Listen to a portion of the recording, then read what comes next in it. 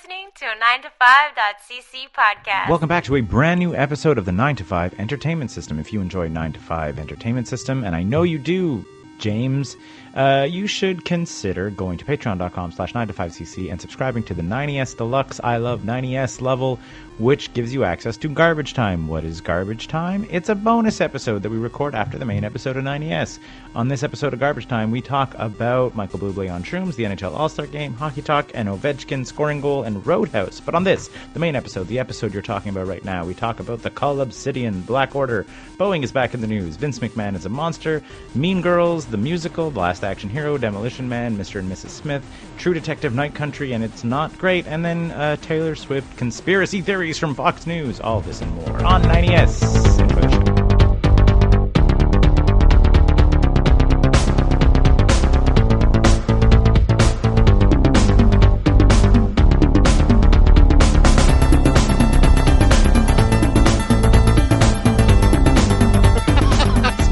Once again, bringing the physical, visual comedy to the podcast medium.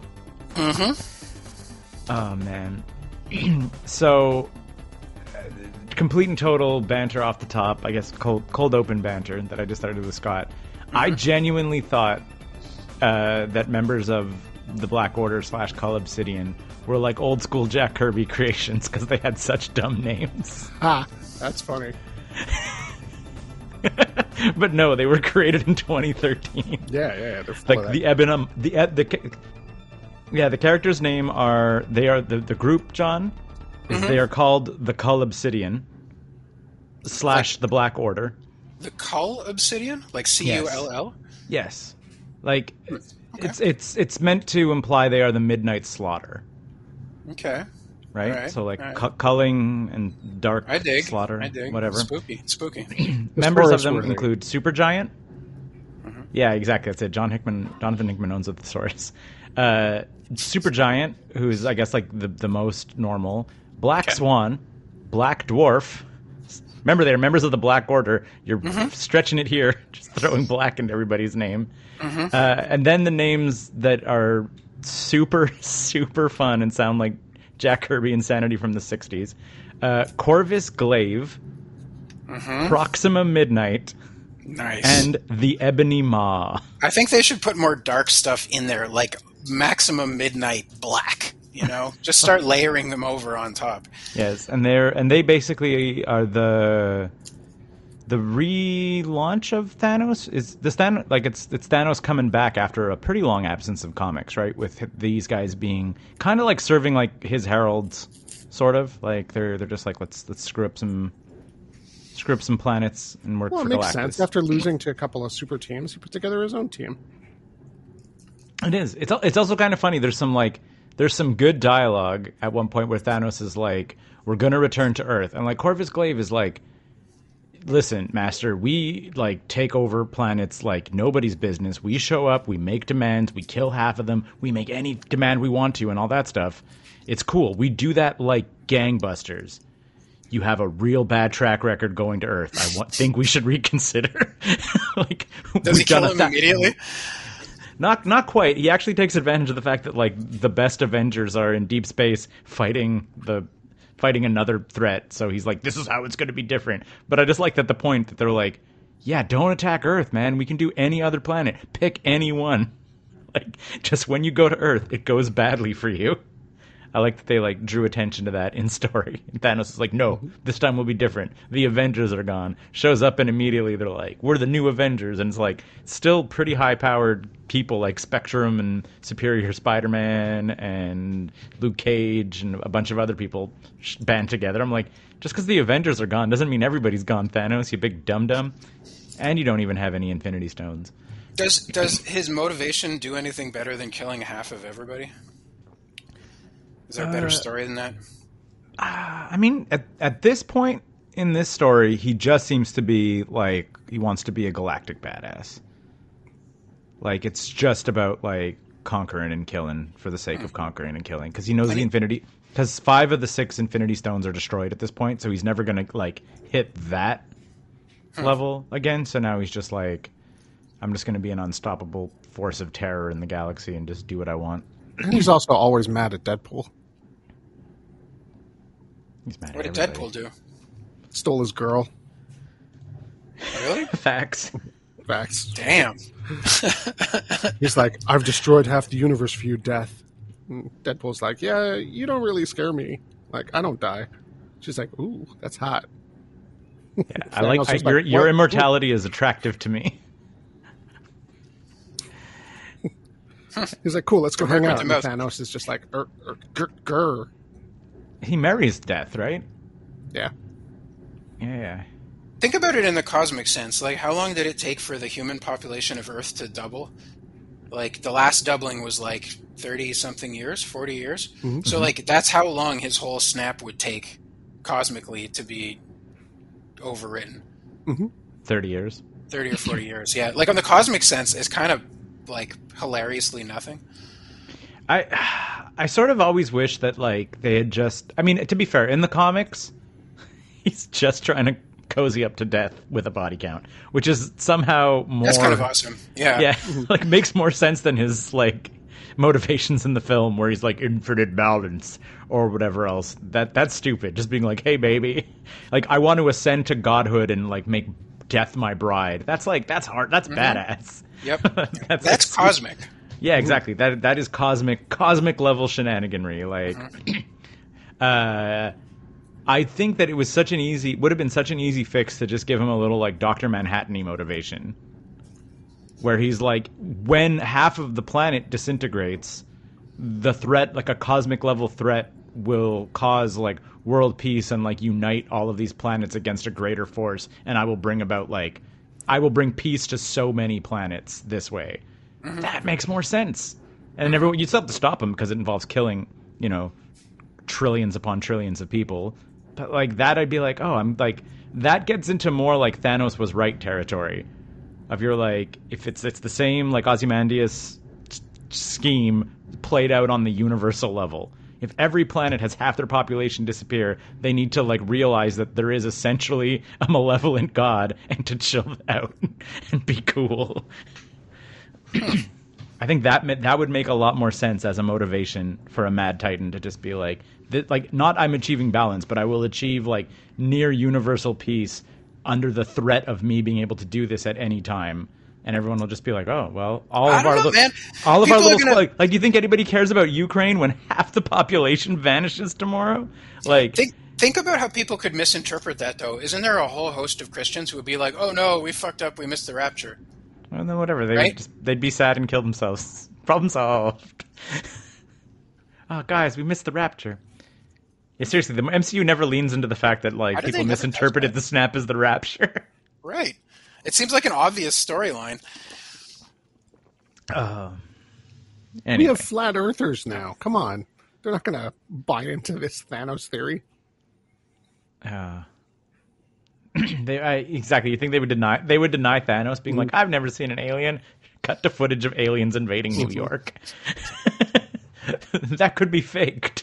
That's not real. That's just a video. Thor flying around.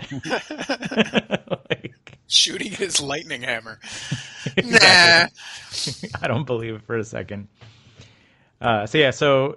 Anyway, I'm literally hitting the I'm in early goings of the Infinity event as we move into the Black Order event in Marvel Snap. So I was feeling pretty good about that. Just like the stars aligned for me personally. That a comic series that was written 11 years ago is getting its special spotlight month in Snap this month, and I happened to be reading it. It wasn't even like a plan. I was just blasting through the Hickman stuff and came upon it. But anyway, so they rename Black Dwarf. They rename him Cull Obsidian in the films because they thought that Black Dwarf of the Black Order, whose teammate is the Black Swan, was too much. So I think the MCU they just changed his name to Cull Obsidian, and now the Black Order is known only as the Black Order. Well, you got to draw a line somewhere. That's where they drew it, right there. Exactly. Too many guys with black in their name, and they're all weird aliens. I kind of wish one of the names didn't translate properly. What do you mean? Like, he thinks his name is really badass, and it's like Dust Bunny. Yeah, like just in Latin or something. Just like, no, in my planet. In my galaxy, that means like death is coming for you, and, Yeah. and your skin will be rended from your body. Like, yeah, no, here it's a ball of fluff. Ah, It's like some Rick and Morty logic where like season 6 when they have to like find another reality like really quick with the weird like because by season 6 it's not I don't even know if the family is still anyone in the family is related to one another by season 6 right they're like Rick and Morty are definitely not related to whatever. We know that Rick is not from that universe originally. Morty either. They died and jumped into another one. Yeah, they jumped into that one, but I'm just saying. But even that duo, we know that Rick is not from the first universe either, and the Jerry is not. The Jerry is also different because like Beth likes him, whatever. Anyway, I'm not sure how they go. So anyway, to find a new universe, whatever. They were like, "Are you sure this universe is like exactly like ours?" And they were like, "Listen, I had to make a quick decision, and it is exactly like ours. The only thing that I really caught that was different is they say Parmesan differently. They say Parmesan, and they're like, ew, I hate that." Just Parmesan. And if you say Parmesan, people are like, "What are you talking about?" Anyway, what's going on in the We have news? an important correction before we get to the news. Adjustments and corrections. We made a very big mistake. We were talking about Mario Brothers. Mm-hmm. We talked about the first Mario Brothers, and we didn't think about Super Mario Brothers, the arcade version. I don't think they were super then, but They might not have been super, but they were definitely the Mario Brothers, where it was like an arcade smash 'em up. Turtles coming out of the pipes. It was like one screen, kind of a la Galaga. Mario Brothers. Not Galaga. Yeah, but we talked for like a whole 20 minutes about this. I was listening to the podcast. Maybe I was editing it 2 podcasts ago when we did this, and I forgot to mention it last time. It bothered me. It bothered me that we didn't mention that one. We said the second Mario Brothers was Doki Doki Panic, but it was definitely not. That was the third one. Yeah, that was the second Super Mario Brothers. It was the second. Yeah, Right. Exactly. Yeah, that's our one desperate claim to have not fucked that up is that we were only talking about Super Mario Brothers. Exactly. That's it. The regular Mario Brothers just I don't know. They didn't even get big. Didn't they? No, You're just little. with a POW button. The POW button. Yeah, you don't get big, but you have a POW thing to knock everybody over if you want. Okay, anyway, in the news, janky. I totally forgot to bring this up. I was like excited to get into this, and there was never a good spot to put it in. So the like latest update on the 737 Max malarkey. You guys followed any of this? The door that burst open over Alaska. Yeah. So Yes. a couple of years ago, 737s got in the news for falling out of the sky because their like what do you call it? Like pilot assistance program was out of whack, and the pilots didn't know that it was working, and it got totally screwed up. And like 4 weeks ago, I want to say March 10th. No, that's the wrong one. That's the future. Anyway, No, Air Alaska. yeah, Air Alaska. So it was actually January 5th. So January 5th, a door plug popped out of a 737 Max that was in flight, and there were like people like not sitting right in front of it, like totally by chance. There was nobody sitting right there, but in the place behind, a kid was almost sucked out, and the mom had to hold on to him, and the air force was so violent it ripped the kid's shirt off. And it turns out the story was there's all these like, so a door plug is there could be a door there, but they didn't decide to install the door. So they put like a thingy to fill up the hole. And then they didn't put the bolts in properly to hold the door plug there. So as soon as the pressure got to be enough, it just popped right out. Boop.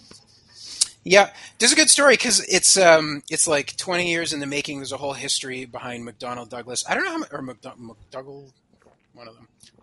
Douglas, that was when you said it pushed the real one out of my head. It's McDougall, MCD. Anyway, the good story in there that keeps getting pointed back to on Hacker News is how McDonnell Douglas bought McDonnell Douglas with Boeing's money. So they got merger takeovered by Boeing back McDonnell Douglas. Yeah, they got bought out with Boeing's money. Boeing bought them, and then all of, like the senior executives from McDonnell Douglas took over their seats at Boeing and kind of annihilated Boeing's famous engineer culture, turned them into like a profits first machine. The end result of which, of course, is this kind of insanity. What's the good story? The good story is that Boeing is approximately 1% of the entirety of the American economy. And when you cancel several thousand 737 MAX orders, it has like long-reaching, decade-spanning, fucking messed up effects on America. Mm-hmm. Cool. I don't know if that's a good story. It's kind of not. It sounds like it's a bad story. But it's been like back in the news since January. I really enjoyed how people who lost their phones were able to find the trail of wreckage because they were using Find My Phone, and it was just boop, GPS popping up. A whole bunch of them. I'm pretty sure an iPhone, Find My Phone, survived the like being sucked out of the air. No. A bunch of them did. Still working. A bunch of them did, and that's part of the tracking process they used because they all gave like real precise GPS coordinates. Can you imagine just being on that plane? You're just like, goddamn. I mean, the door flying out is horrifying. Decompression, the flight starts going down. Everybody thinks you're going to die. Everybody's screaming. The other two were probably worse, not because they involved people dying at the end, but because the final minutes of flight on the Lion Air and the what was the other one? I don't remember. Lion Air was one of them, and they like the pitch of the like autopilot thing made them go up and down and up and down and up and down for like 5 or 8 minutes or something before finally they lost control and crashed. So you knew so things many people like flew out of their seats and got broken arms and smashed up and whatever else, as opposed to probably the relatively instantaneous death of like hitting a mountain, right? Or whatever, like you're like, no, 5 to 10 minutes of getting barreled into by a truck as it bounces up and down. Mm-hmm. Blah. Yep. The worst. That's it. That's the story. Anyway, Boeing's back in the news. Speaking of billionaire industries going sideways, World Wrestling Entertainment. Oh God. Exactly. I don't think we're going to. John, we avoided talking about this on Go Plug Yourself. John, did you read any of the report? Nope. It was what happened? Oh God! Something about what's his face McMahon is back. A lawsuit was filed. Shitting on someone. Yeah. Yep. I mean, without getting overly into it. Yep. A lawsuit was filed by someone who alleges that includes that exact accusation. Yeah. That accused Vince McMahon and other people in World Wrestling Entertainment of sexual abuse, sex trafficking, physical abuse, verbal abuse, and released a 67-page document that included telephone screenshots of conversations that they had with Vince. And where he copped all this? Well, he doesn't necessarily cop to it, but certainly implies scheduling her for sex for other people, coercing her to have sex with other people, and also just like the most like derogatory, demeaning stuff you can possibly think about saying to a woman who is 50 years younger than you. Is she his employee or one of the like wrestlers? So the setup is the summer of 2019. She has recently lost her job and is a little bit at her wit's end. She lost her job or quit or lost her job to take care of her sick parents, and her sick parents have died.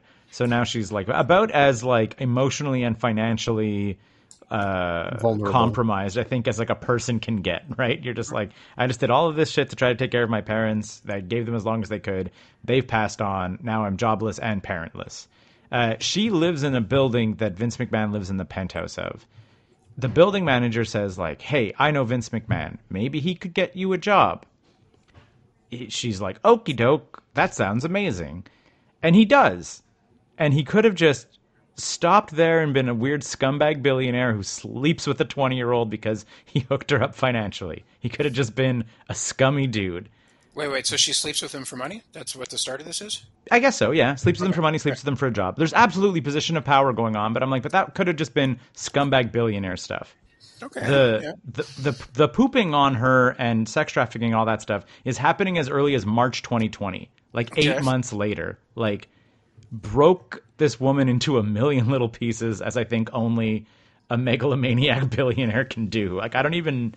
Like, usually when you hear about a lot of these, like, grooming scenarios, it's years and years, not, like, months and months to have her just be a completely broken person just at his beck and call, pimping her out to talent, to other executives, to all this and that. And and the text messages show pretty clear reluctance on her part. And he's like, no, baby, you love it. And it's just the grossest stuff you can imagine. And what makes no. And he paid her off for all of this.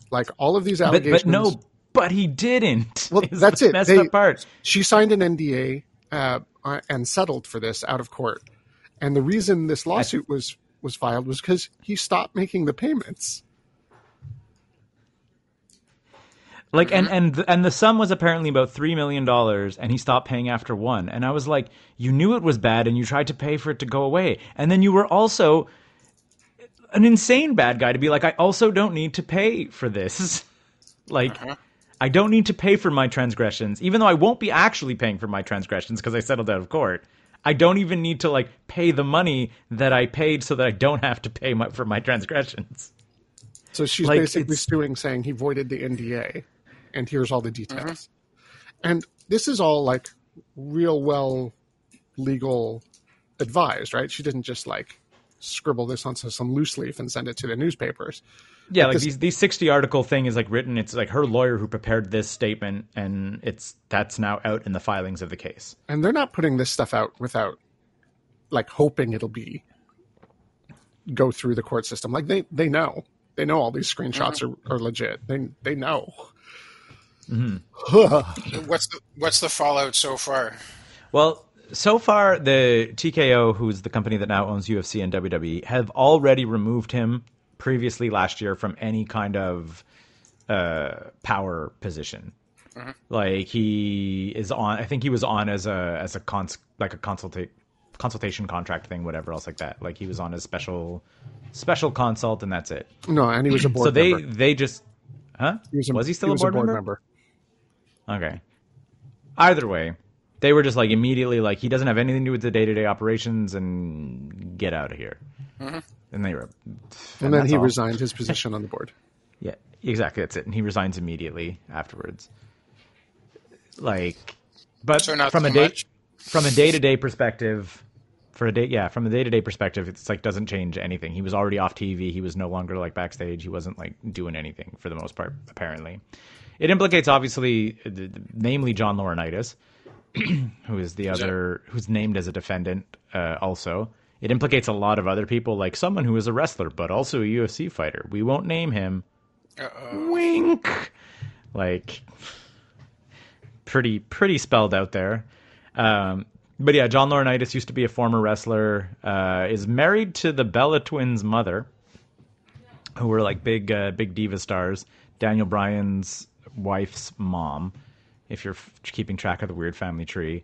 But yeah, he was definitely involved in a lot of it, and apparently double teamed her in an office with Vince, with saying stuff like "no means yes," and just the absolute skeeziest, scummiest kind of stuff you could imagine. And yeah, I mean, is this the time that things catch up with Vince McMahon? No, he's going to die before the trial comes out. No, no. Here's the darkest timeline. It goes to trial. He is found guilty of things, and then he gets a presidential pardon from his buddy Teflon Don.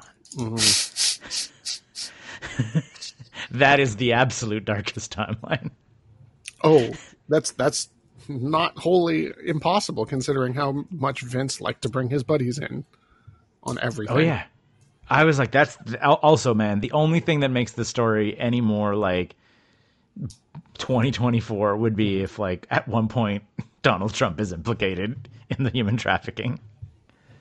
Not impossible. And it's not impossible. That weird billionaire sex trafficking Epstein stuff. You're yeah, it can get there. I feel easily without it being a crazy stretch. Well, Linda McMahon served on Republican fundraisers, super PACs. No, but not just served as super PAC. She held an office. Yeah, she was also ran for Senate. She's a big time Republican. But that's it. But yeah, was she part of Trump's cabinet or someone? She was minister or something under somebody. Totally could happen. Anyway. Yep. It's gross, and it's gross. And like I said, I guess like it's one of those things that you're like, oh, Vince McMahon is in the like in the wrestling chat, like Vince McMahon is in the news again, and like it's going to be awful, and yet somehow it was still shocking how awful. Like it was unreadable. Like, it was unreadable. It was Caligula the movie. It was just. Ugh. Yeah, bonkers. Like, because you're like, oh, I know it's going to be. I listened to the 6 hours behind the Bastards, whatever else like that, and have known about. Like, this is the guy who, in a Playboy interview, which is supposed to just be like a fluff piece, is like talking or bragging about shoving leaves inside of his cousin in a sexual manner. Like, this is that guy, and the bar was so low, and somehow he was like, let's descend a little further. Yeah, let's make it shocking now. Yeah. And so the other question too, I think it was T-Chad or was it? I don't know who it was just sort of like, I'm going to play a billionaire scumbag on television. I just have to tone down my real personality. Usually, like wrestling personas are like take that element about you and like crank it up, and that's how you like find your wrestling persona. Apparently, evil billionaire Vince had to just like tone himself down to be palatable on television. Like the Kiss My Ass Club is an absolutely toned down version of what he was probably up to in his real life. The Kiss My Ass Club was sometimes if you got in trouble, you could get your job back by Vince McMahon pulling down his pants and showing bare old man ass on television and then kissing his butt on television. So that would get you your job back. This is the heel Vince, right? Yeah. This is bad. Yeah, exactly. But so that's what he's pretending to do on television. Like I said, a toned down version of what he was probably doing to people for their real jobs. He was doing in his make believe. Let's evil talk boss. about anything else. Movies. You guys watch any movies? I did. I watched the new musical version of Mean Girls. Okay. Coming out in theaters everywhere. How was it? It's fine. It doesn't really need to exist. Sorry, Mean Girls. So shortly after Mean Girls came out, it became a Broadway musical, and they put in a bunch of songs. I know this is essentially a filmed version of that. With Renee Rapp, I want to say, is kind of the... Can I say, I just don't know what Mean Girls is. Oh, really? What? Tina Fey, written, directed? Yeah, definitely written, but like it was like one of her like... Lindsay Lohan. Breakout movies? Yeah. It's good. Burn Book. It is really good. It's super funny. It's like... Is Lindsay Lohan a mean girl, or are they mean to her? They're mean to her. Well, but then she's mean to the mean girls, and that's the lesson. Is that who are the true mean girls? I see. It's actually it's pretty good. It's like in a smart, like it still gets to be like kind of operating in like raunchy teen comedy, but with actually maybe a bit of a message about. Is it teen comedy in the 30 Rock zone? Yeah. Some of the writing and stuff is pure Tina Fey, which is why I thought you would maybe have heard of it. It's very well written and clever and smart. I heard of it many times. I just never like. Yeah, it's not like it is definitely also aimed at as a teenage comedy. It's not necessarily aiming to be as highbrow or as something like 30 Rock is. There isn't as much going on as a 30 Rock, but it's still written clearly by the person who wrote 30 Rock. But anyway, so I think the biggest fault of the Mean Girls musical is that the songs are not great. I literally can't really remember any of them. So I was like, so you just made the movie 45 minutes longer with songs and didn't change too many of the jokes, and I can't remember any of the songs. So I was like, okay, I guess. Unnecessary. Exactly. That's it. If the songs were good, and if you're someone who's like, I really love the songs of the Broadway musical or whatever, I'm sure you'll have a ton of fun, but I literally cannot remember the tune of any of the songs. It sounds like a bad improv episode, like a bad improv show. Maybe. But with a good script, because the jokes are still funny. And also, it also weirdly doesn't tag up, modernize any of the jokes and stuff too much, which is kind of weird. They still do the feeding her Caltine bars to make her fat to fat shame her, and I was like, but they're the good guys, And now it's 2024, so you're really going to do the She Got Fat? And it's Renee Rapp, who's kind of like a curvy... Renee Rapp? Is that right? Am I saying... Is it something Rapp is her name. She's like a pop star who played What's-Her-Face? Played the bad guy in the Broadway thing. That was one of her like breakout performances. Anyway, so like she's like a curvy singer anyway, so then you're still going to do the, we fed her a bar to make her fat. Like, I was like, you could have written yourself out of the fat shaming storyline in 2024. You could have like made it something else, but you're like, nah, we're still doing it. We're doubling down. Anyway. Doesn't seem right. Yeah, it was, I mean, like I said, the jokes are still funny. Like, get in, loser, and all that stuff is all there. So, I don't know. We'll see. We'll see if it, like, it weirdly had me thinking about the, one of our worst movies of all time on the list, like the Rocky Horror Picture Show, like the made-for-TV thing, where I was just like, why does this exist? At least the Rocky Horror Picture Show on TV thing had, like, good songs. Like, that was the only thing it kind of had going for it, because the music was pretty good and everything else about it was bad. But yeah, Mean Girls is over a 2-hour runtime. And I think the movie is an hour and a half. So it's literally padding out the movie with like 45 minutes of singing and dancing when the singing and dancing is forgettable. That's a big commitment to Mean Girls. Yeah. Oh, yeah. And like I said, maybe it'd be more fun as an actual Broadway play or whatever, but as a movie, meh. But on the other hand, I then watched a good movie from 1993. You know, I had the soundtrack to that movie in my cassette collection. Cassettes? Are you just making that assumption? Yeah, no, I know which movie you watched. You told us. Oh. You said, podcast tomorrow. I watched this movie. Yeah. I watched Last Action Hero. It is what a weird... one of the last good action parody movies, like right up until maybe Starship Troopers. Action parody though is weird because parts of it does take itself seriously. I was telling this to Sarah, I was like, I remember enjoying this as a kid. Subversive action. Yeah, but also like unapologetically weird as hell. Mm-hmm. Like in addition to it being like weird action, like the Grim Reaper is a character that exists not in the movie world, but in the real world. Look, if you don't at some point or another question whether it's a satire, it's not a real satire.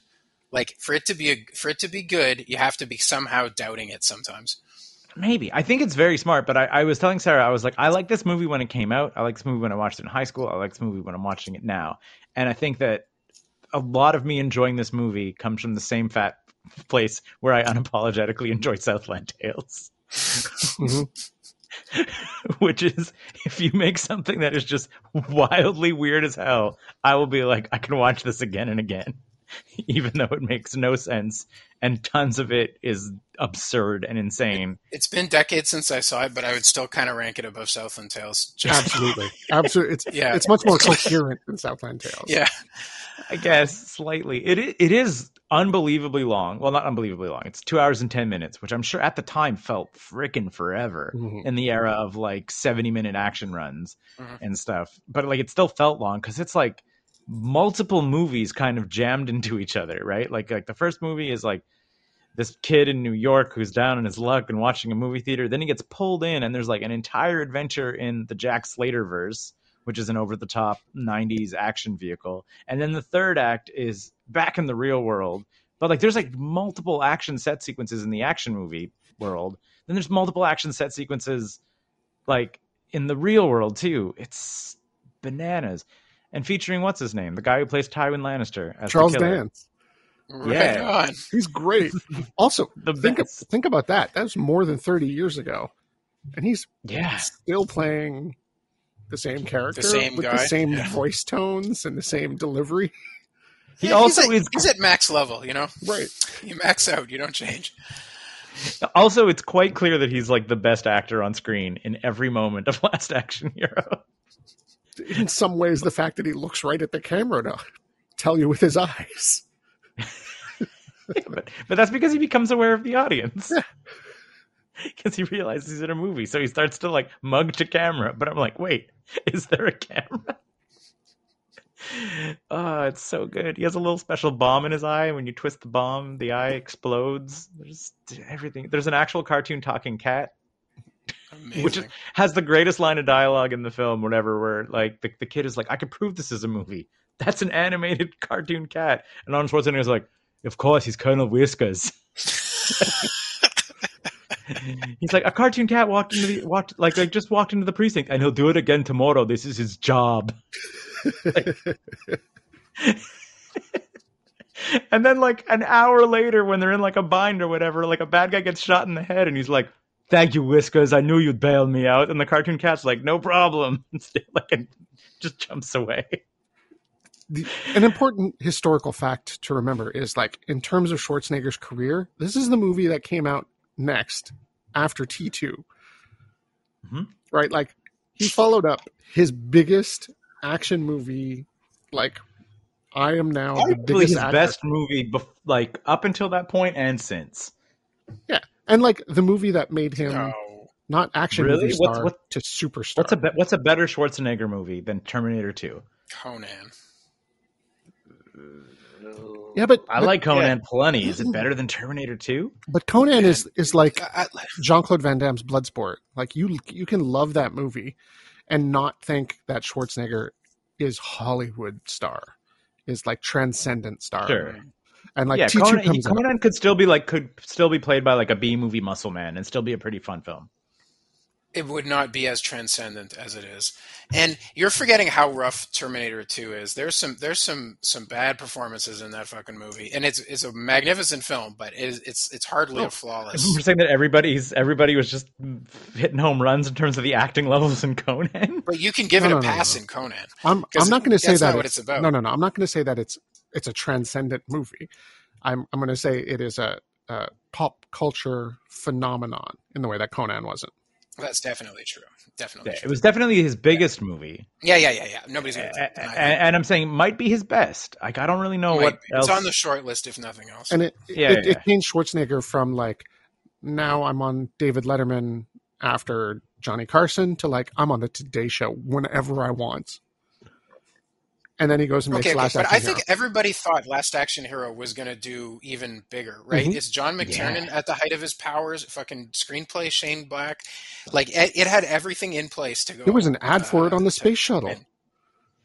They painted Last Action Hero onto one of the rocket boosters. The best. What a hilarious miss. But that I think like gained an audience as it went on. I think it did a lot, like we talked about a couple weeks ago, Starship Troopers. I feel Last Action Hero is not necessarily quite as like fun satire as Starship Troopers, because it never really like, it doesn't have that much to say other than action movies are silly. Like, that's the message, as opposed to just being like a weird takedown of like government and military mishandling of situations, which like Starship Troopers is.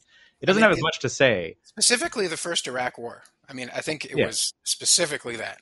But go on. Yeah.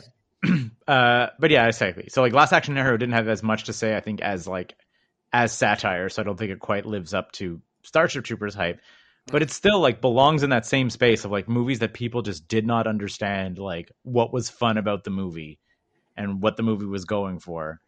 And they were just like, it's stupid. It doesn't know if it's going to be if it's trying to be a kid's movie or weird. And there's a talking cat, like the Italian funeral scene where everybody's pulling Uzis out from every like pocket and all that stuff. Like, it's just completely bonkers at every turn. And did your opinion of it go up or down on this rewatch?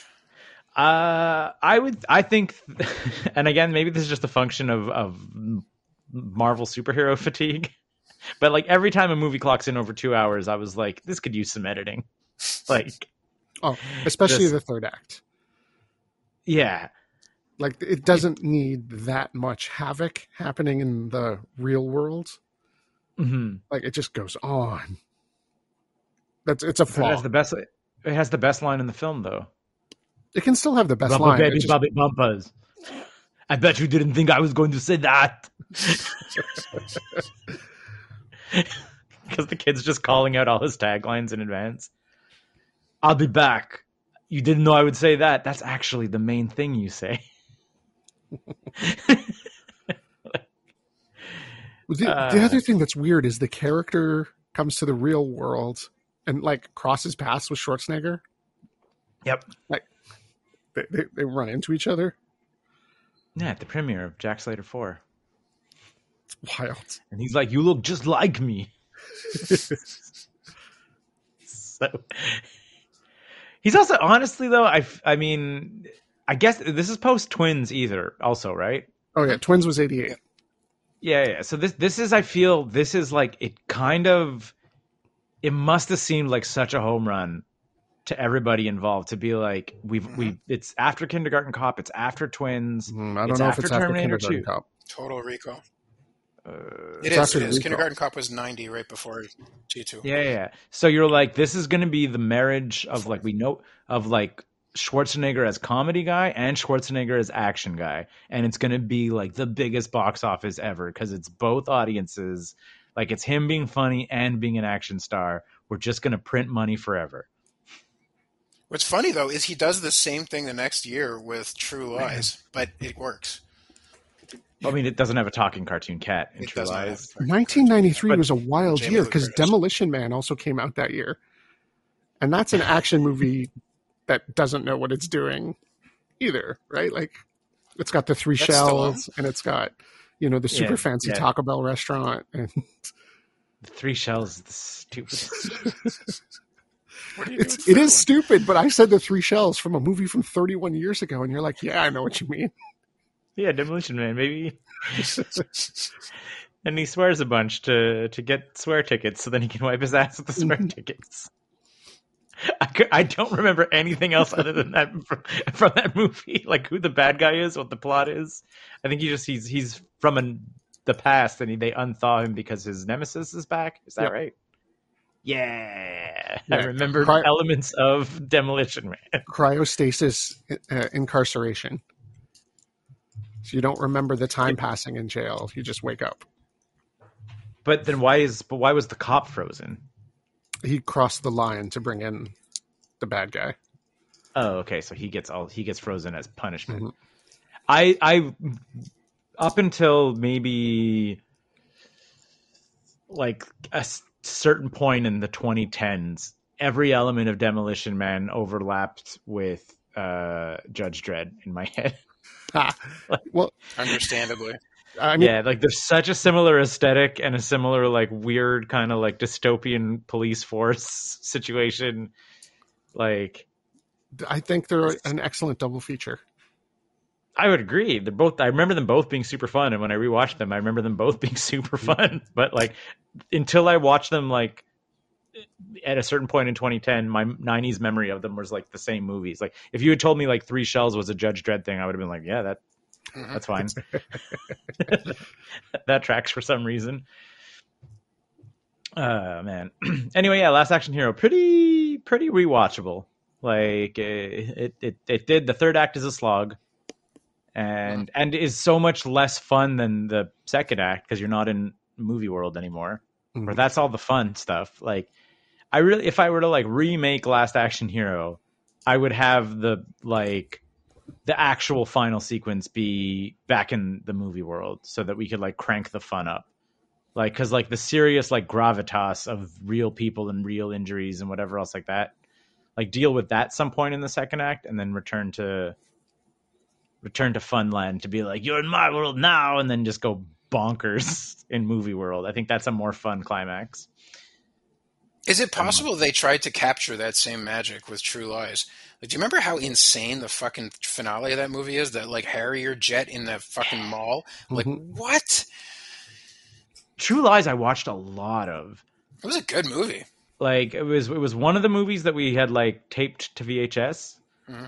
And it was like certainly on the short list of movies that I'd put in pretty often. And I was like, I just remember it being like just a lot of fun, and like Tom Arnold is funny in it. Tom Arnold, yeah. You know, I was just thinking about this. The Tom Arnold character is almost an archetype for a lot of action movies in the 2000s. Not just the hapless sidekick, but the hapless, funny, but still kind of useful sidekick, because he's not there in 80s action movies. That character is not there. That character is like the cop in Die Hard, who's not really funny. He's just kind of like, helping him out. But like the goofy tech bro, I'm going to help you out, buddy. You're the big action star, but I'm here with you, and I've got a gun too. That wasn't a thing before True Lies and whatever, 90, 95, 96. And then that character research on like TV everywhere. tropes. That character is everywhere in action movies now. That's like Johnny Knoxville's whole career. I was going to say like hacker sidekick though, but I was like, was it because technology had not developed to a point where hacker sidekick was even possible? But I mean, like not hacker sidekick, but like support staff. Yeah, but it's backup, implied that he's good with electronics and all that stuff, right? Like he rewires stuff on the fly and whatever. Like that's he does have field skills, but he's like meant to be the guy in the van. Yeah, like for the most part. I don't know. I get that. It's like Simon Pegg in all of the freaking Mission Impossible movies. Mission Impossibles. Yeah. Yeah. The part that Emilio Estevez would have had if they didn't kill him immediately in the first 5 minutes of the first one. He's got a burn about that. Like when he's going to bed, he's got to see. I bet. Apparently, like Tom Cruise is like remorseful about it too. He was like, man, because apparently him and Emilio Estevez get along really well, and he was like, if I'd have known that it would have become like this long series, I would have stuck him around because I love working with him. Simon Pegg's probably like, back off, Emilio. Hey man, he's happy to get the paychecks. He gets to go and do whatever he wants, and he's got that Mission Impossible money in the bank. Mm-hmm. Simon Pegg, Mm-hmm. Yeah. I mean, and Star Trek money. Simon Pegg took a couple real big paychecks, and he just can chill out now. And none of those are even close to his best movies. Oh, yeah. No, for sure. Oh man, did you watch Scott Pilgrim yet? The Netflix Scott Pilgrim? No. I meant to get to it, but I haven't. Fools. I was just wondering. I was like, what has Edgar Wright done recently? He kind of, I feel, once he got bounced off Ant-Man, not a lot, right? Yeah, I was like wondering, like, what happened to Edgar Wright? Because Last Night in Soho, and then Sparks Brothers, Baby Driver. I haven't watched. Baby Driver was fun. Yeah, Baby Driver is like a technical achievement. I think it also drags a little in the third act. I enjoyed it a lot. I went back and rewatched it a couple of times, but I think it needed to tighten up at the end. Mm-hmm. And there's like a couple of those scenes where there's like the music is playing to shit in the screen to like text on the screen. All of it is synchronized in a magic.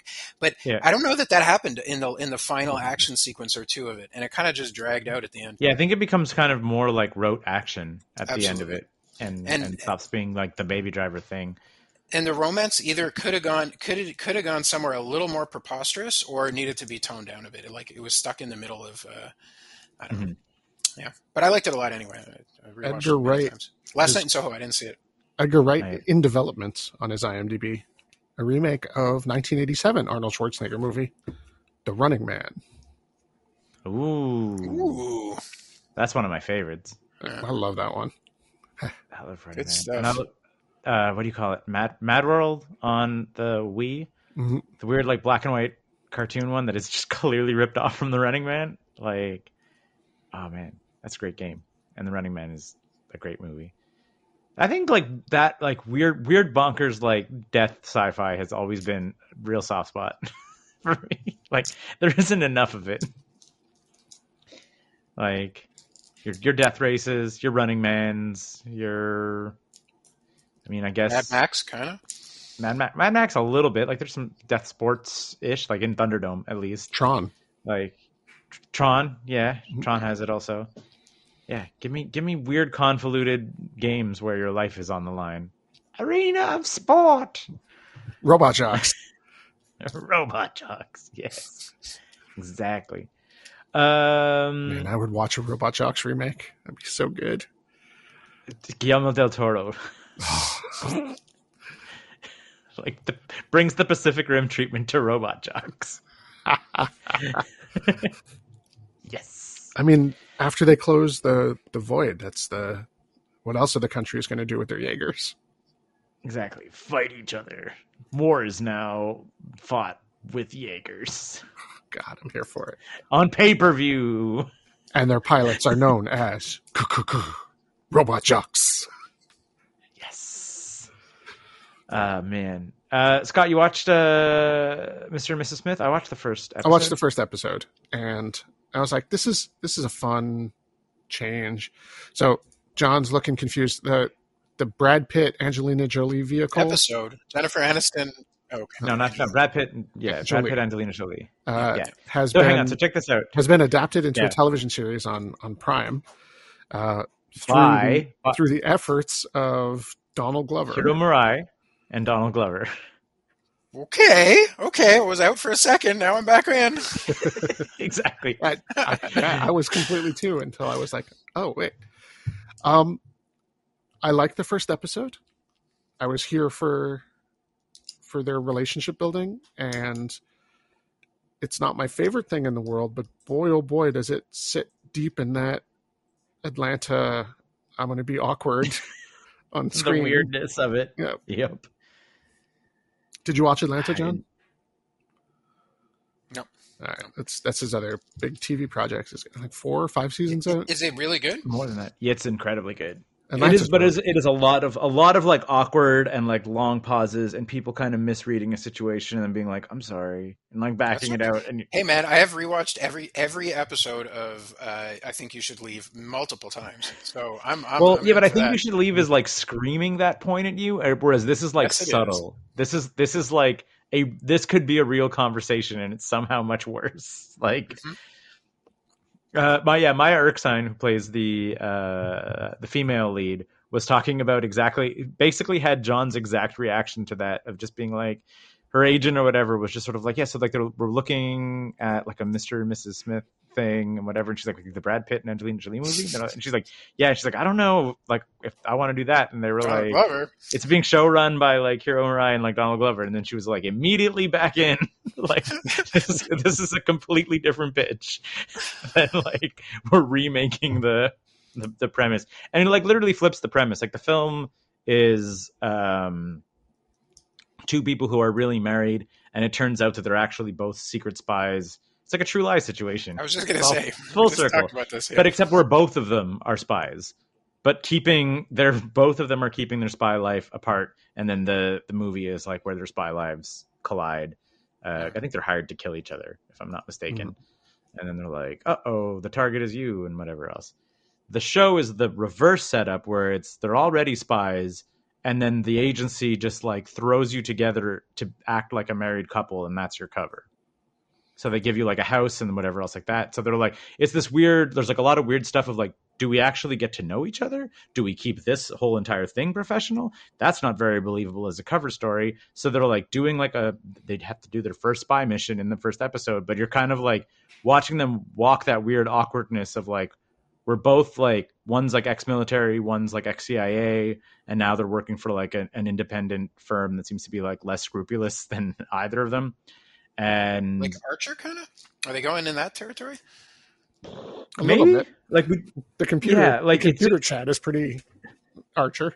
Hi.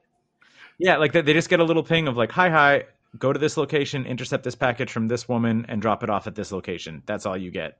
And they're like living in like a super swanky house in New York. They're like, perks are right here. Like we just got to do our spy shit and not ask questions. And yeah, it's like I said, it's even the spy shit is pretty good. Like they're doing like real kind of stuff. Like there's real tension in the little mission, and are they going to pull it off? And they're just tailing someone and doing a stakeout. It's like low stakes, not necessarily full action movie kind of stuff, but you're like, that's pretty well done. While navigating the fact that these people are strangers who are trying to like, do we get to know each other? Is there any kind of chemistry here, or are we just partners? But like also, how are we such lonely people to accept this job anyway? Because like cutting all ties with your past life is like a part of it. Like they have to become... So you're like, who are the people that would accept this job? Yeah. It wasn't bad. It was just a lot of like... It's plotting. Mm-hmm. Yeah, like it's taken its time, and it's like... Atlanta is a really good touch point. If you enjoy the weird, like, deliberate pacing of Atlanta, you'll be fine with Mr. and Mrs. Smith. But it's not like Mr. and Mrs. Smith, the film, is like a fast-paced action rom-com. Like, this is like taking a weird premise and taking the premise seriously. Not saying there's no funny in it, but like it takes the premise seriously. So like, how does it get there, and how do these characters react in like an absurd situation with characters like reacting kind of realistically to it is where it like draws the funniness out of it without being like slapstick or heavy-handed or anything like this is so crazy. It's not even that it's plotting. Like, those awkward scenes are character building. They are character scenes. It's not like it's poorly written. It's just slow and quiet while still giving something to the show. Yeah, I like it. I'm definitely go back to it. I'm almost done with True Detective Series 4. I thought you binged the whole thing in one go. No, that was Series 3. Series 4 is coming out on a weekly basis, new episodes on Sundays. Mm-hmm. So I think I will have just potentially next episode, 9ES304. So if all goes according to plan, I will have watched the finale of True Detective Season 4 by the time that episode comes out. Man, it's fine. It just has no business calling itself True Detective. I read an article today being like, "You're not alone. Episode 4 of True Detective had serious problems." Like, that sucks. Like, how do they get through that? Like, how did they get to that point where they're just going to put out a real bad episode that everyone hates? But it's not just it's not that it's a bad episode. Like, the author was actually being like trying to be like pretty measured in this, which was just sort of like, the fault is yours for calling this show True Detective Night Country. If you just called it Night Country, and like you could have like done your little show, and people would not have held you up against like the True Detective lens. And you're like, so True Detective, for right or for wrong, has been a detail-oriented show all the time, where you're like, every little thing matters, every little like piece of like whatever is there is a clue. Like it's just like dense and a lot going on. In episode 4, they were like, here's the thing that happens in episode 4. In the span of a day, a woman walks out to the ice floe naked, dies, is found by the Coast Guard. Remember, this is in 30 Days of Night, so it's pitch black, is found by the Coast Guard, and is identified as a character's sister by evening that day. And they're like, and they were just sort of like, not only is this bonkers, and like one of the whole things is like often like getting really into like the denseness of police work is something that you do in the True Detective series in all 3 seasons, is really just like police work's crazy and it takes a long time, and like send this off and you don't hear back for it for 2 or 3 episodes. You're like, you also, you're not being true to your own writing, because in that same episode, you say that like all of the men and part of the townsfolk are out there on the ice looking for this other guy. So they're like, you didn't have to insert a weird magic Coast Guard. You could have made the search party that you've established in the first 3 episodes find this character. You just introduced another thing for no reason, and it would still be a bit of a stretch that and it also would have made sense that they would have found the girl and identified it as someone's sister, because like if it was a townsfolk that found it, presumably they would know and be able to like identify the body. But just like a random Coast Guard off the coast of Alaska in the middle of the night found and identified a body in the span of like 2 hours in pitch black that they weren't looking for, right? She hadn't been reported missing. You're like, why? Like, it's just like, and you also only have 6 episodes. So why did you bother with all of this weird like meandering thing when you could have just like integrated it into that same story element into other scenes? It's freaking weird. She calls a person and they talk, and she's supposed to be in like a safe and secure location, but she's outdoors, and they're like, all right, I'll see you later. And a lot of people were just like, I'm not a cop, and I can tell when someone calls me from outside on a phone versus inside in a secure location. Like, phones sound differently in that scenario. Mm-hmm. And you have her like in the wind, like, I'm like, I can hear it as a viewer. Why does the cop not say like, you're outside right now, you're not in this secure facility that I left you at? Ugh, it's just dumb things that, like I said, you're not being a super serious detective show. You're being a fun little paranormal detective show in Alaska. which would be a fine thing. You just don't need to call it True Detective. The paranormal stuff is for realsies? I mean, I'm sure they're going to they're going to try to explain it, but 4 episodes in, it's crazy. There's a spiral. One of the characters has dreams. She can see dead people, and she's like the cop. But so could Rust, right? Like, season 1 handled that kind of weirdness with, I think, a lot more grace and subtlety than season 2 is. Yeah, it doesn't seem great. Bummer, you know. Yep. I kind of wish that if it does at this point that it is supernatural, because explaining it away as not supernatural feels like you were lying to me for 4 episodes. Like, because you're going out of, like, it's so overtly trying to be like, this could be a Cthulhu thing. I'm like, it better be a Cthulhu thing at this point, because if it's not, you're wasting my time with all of the like spiral symbolism and special rocks and like weird locations and like a guy who's all cracked out on heroin being like, we all live in the night country now. I'm like, have that mean something and have it mean something weird, not just be the ramblings of a drug addict. Like, that's the only way this will be satisfying to me. It's not worse if it ties into the first season and then like clearly, definitely puts Cthulhu monsters on the table. Well, I mean, I think Nick Pizzolatto has disavowed everything to do with it. He says, I'm only on as an EP because I get a paycheck out of it and it's my show. I had nothing to do with the premise, nothing to do with the script, was not consulted on any of it. It was just that they were like, they kind of said like, they were kind of saying like, we're optioning your thing. And I took the money from them kind of optioning my thing. And that involved an EP credit. He's like, let's be clear. They could have done it without me. Instead, I took a paycheck, like, which is fine. I mean, I get that for him. Like, HBO owns the rights to the IP. They do not need his sign off if they're going to say, would Nick, like executive producer, to give him throw him a slice of the pie. That means he gets royalties and all that shit. Like, I bet they weren't expecting him to come out and say that. I mean, I don't think he was planning on it. He only said that like last week after 3 episodes, where he was like, some of this is dumb, and I want you to know that I had nothing to do with it. Because there was like, I think it all started because people were saying like, oh, it was apparently based on a treatment that he wrote, and he was like, nope, not at all. Like, this is not based on anything I've written, said, or done. Like, period. Yeah, he has a couple of like weird, like scathing things to say about it. And one of them was just sort of like, he was like, if things don't make sense, don't blame me. Like, was like signing off the tweet or whatever the heck it was. Yikes.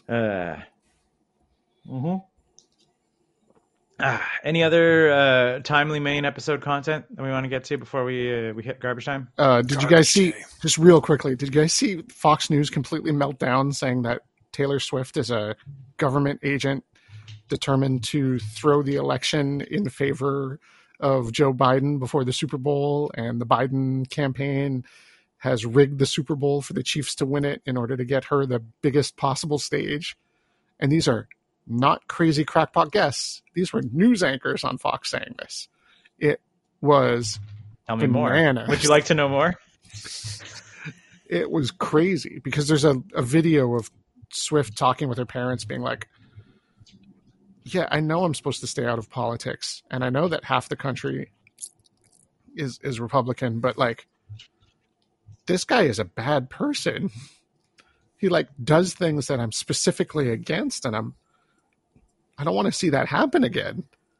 And then all of a sudden, just Fox News lost their minds. Like, I'm used to the crazy shit that comes out of their mouth, but there's some clips out there of them actively saying this is a conspiracy. The NFL has rigged it for the government to have Taylor Swift have the largest audience come out and endorse Biden, which she hasn't done and hasn't said she was going to do. They're just, if you hate Trump, you this must be a conspiracy. It was wild, guys. Look up the clips of Fox News talking about it. It's unbelievable that they said this out loud with a camera on them. For Fox News, it was unbelievable. It was crazy. Crazy. It's so weird. What a fun, cool place America is. it is what, like 10 years into dealing with the idea of President Trump, and it is pretty rare for me to see a news story that makes me go like, what the fuck are they talking about anymore? And this one did it. It was just like crazy stuff. I think like I never like obviously I never like treated them seriously in any way, shape, or form, but like when my brain was like, oh, they're just saying stuff at this point, was the green M&M thing. Mm-hmm. Like Tucker Carlson talking about them like making the sexy green M&M or whatever, and like devoting like actual time on an editorial show. I was like, oh, they're just saying anything now. Like it doesn't matter. Like it literally is like, fill the time with every stupid idea you have. Like I wonder if there's like I know there's not supposed to, I think, be a writer's room necessarily for news, but like in the writer's room for Fox News, do they just like, they're like, what's up this week, guys? What can we say? Like, and just like a one-upmanship of like, let's just say crazier and crazier shit to just push ratings and make sound bites and get clicks and like. What makes you think that doesn't happen?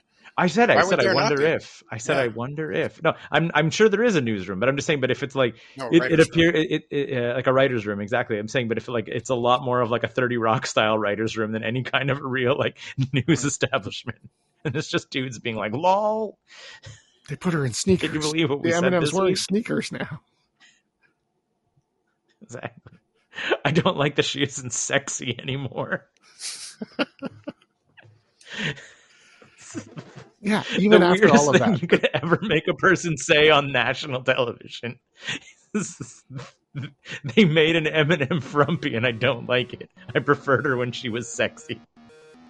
Not even frumpy. Just 22-year-olds don't wear white pumps anymore. They gave her some Air Force Ones. That's what people wear. Oh, that's the weirdest. Stay tuned for this kind of content on Garbage Time, where you can access on 9to5cc patreon.com/9to5cc. We might talk about it. Bye.